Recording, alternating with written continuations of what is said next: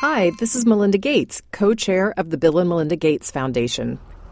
On April 3, 1973, Motorola engineer Martin Cooper stood outside the Manhattan Hilton in New York City and made the world's very first cell phone call.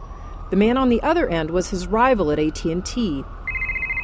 "I'm calling you from a cellular phone," Cooper said, a handheld, portable, real cellular phone.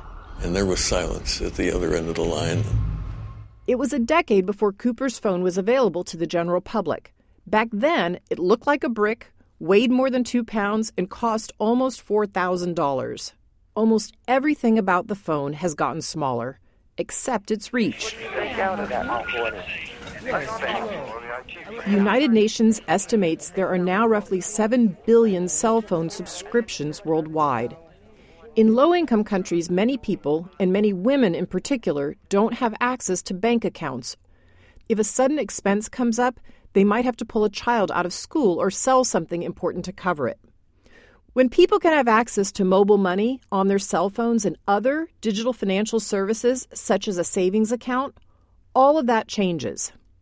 These services help families to budget, save, and invest, enabling them not only to move out of poverty, but to stay out of it too. I go to the application and I simply query on the price for bananas.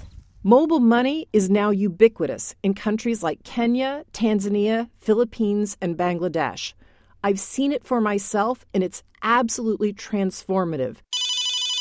Sure, Martin Cooper might have been able to imagine that cell phones would change the way we connect, the way we do business, the way we live. But even he probably couldn't have guessed the role they would play in empowering the world's most impoverished people. So make the right call and vote for the cell phone as America's greatest innovation. There's a lot going on right now. Mounting economic inequality, threats to democracy, environmental disaster, the sour stench of chaos in the air. I'm Brooke Gladstone, host of WNYC's On the Media.